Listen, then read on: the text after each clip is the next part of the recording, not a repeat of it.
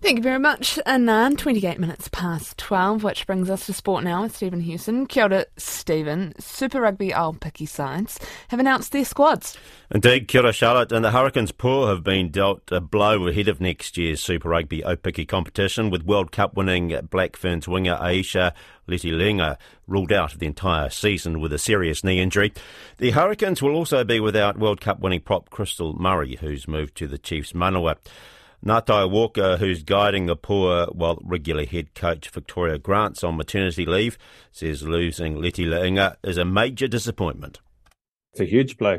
She's one of the most powerful wingers in the world, and to not have that power on that left wing's it's a huge blow for the team. Sounds like an awesome person for the culture of whatever teams that she's involved in too.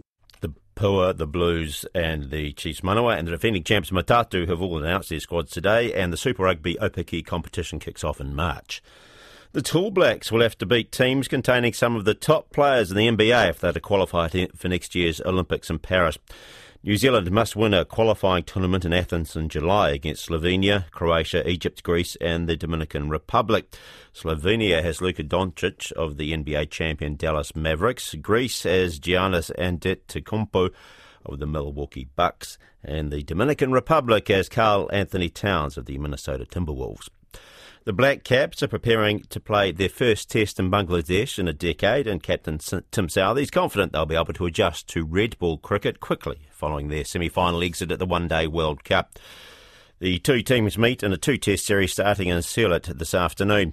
The majority of the Black Caps touring squad is made up of those who played at the recent World Cup, while Kane Williamson and Ish Sodhi are the only two players that featured the last time New Zealand played a test in Bangladesh in 2013.